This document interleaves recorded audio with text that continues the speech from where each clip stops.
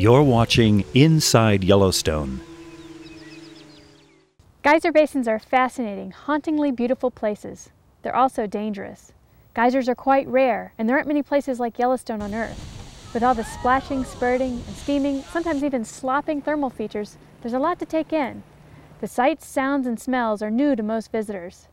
Myriad colors of bacteria and algae can be vivid and appealing, but beware, they can be encased in deadly steam and acid.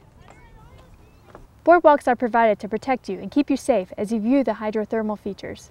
They also keep you from damaging the fragile features. Be careful not to step off these platforms because the crust of the earth surrounding the geysers and springs can be very thin, and you could step into boiling water just below the surface. Severe burns, even death, could result from exposure to hot steam or scalding or acidic water. Be mindful of wildlife in the geyser basins as well. If they are too close to the boardwalk or trails, you should go back the way you came so that you don't approach them too closely. Never step off the boardwalk.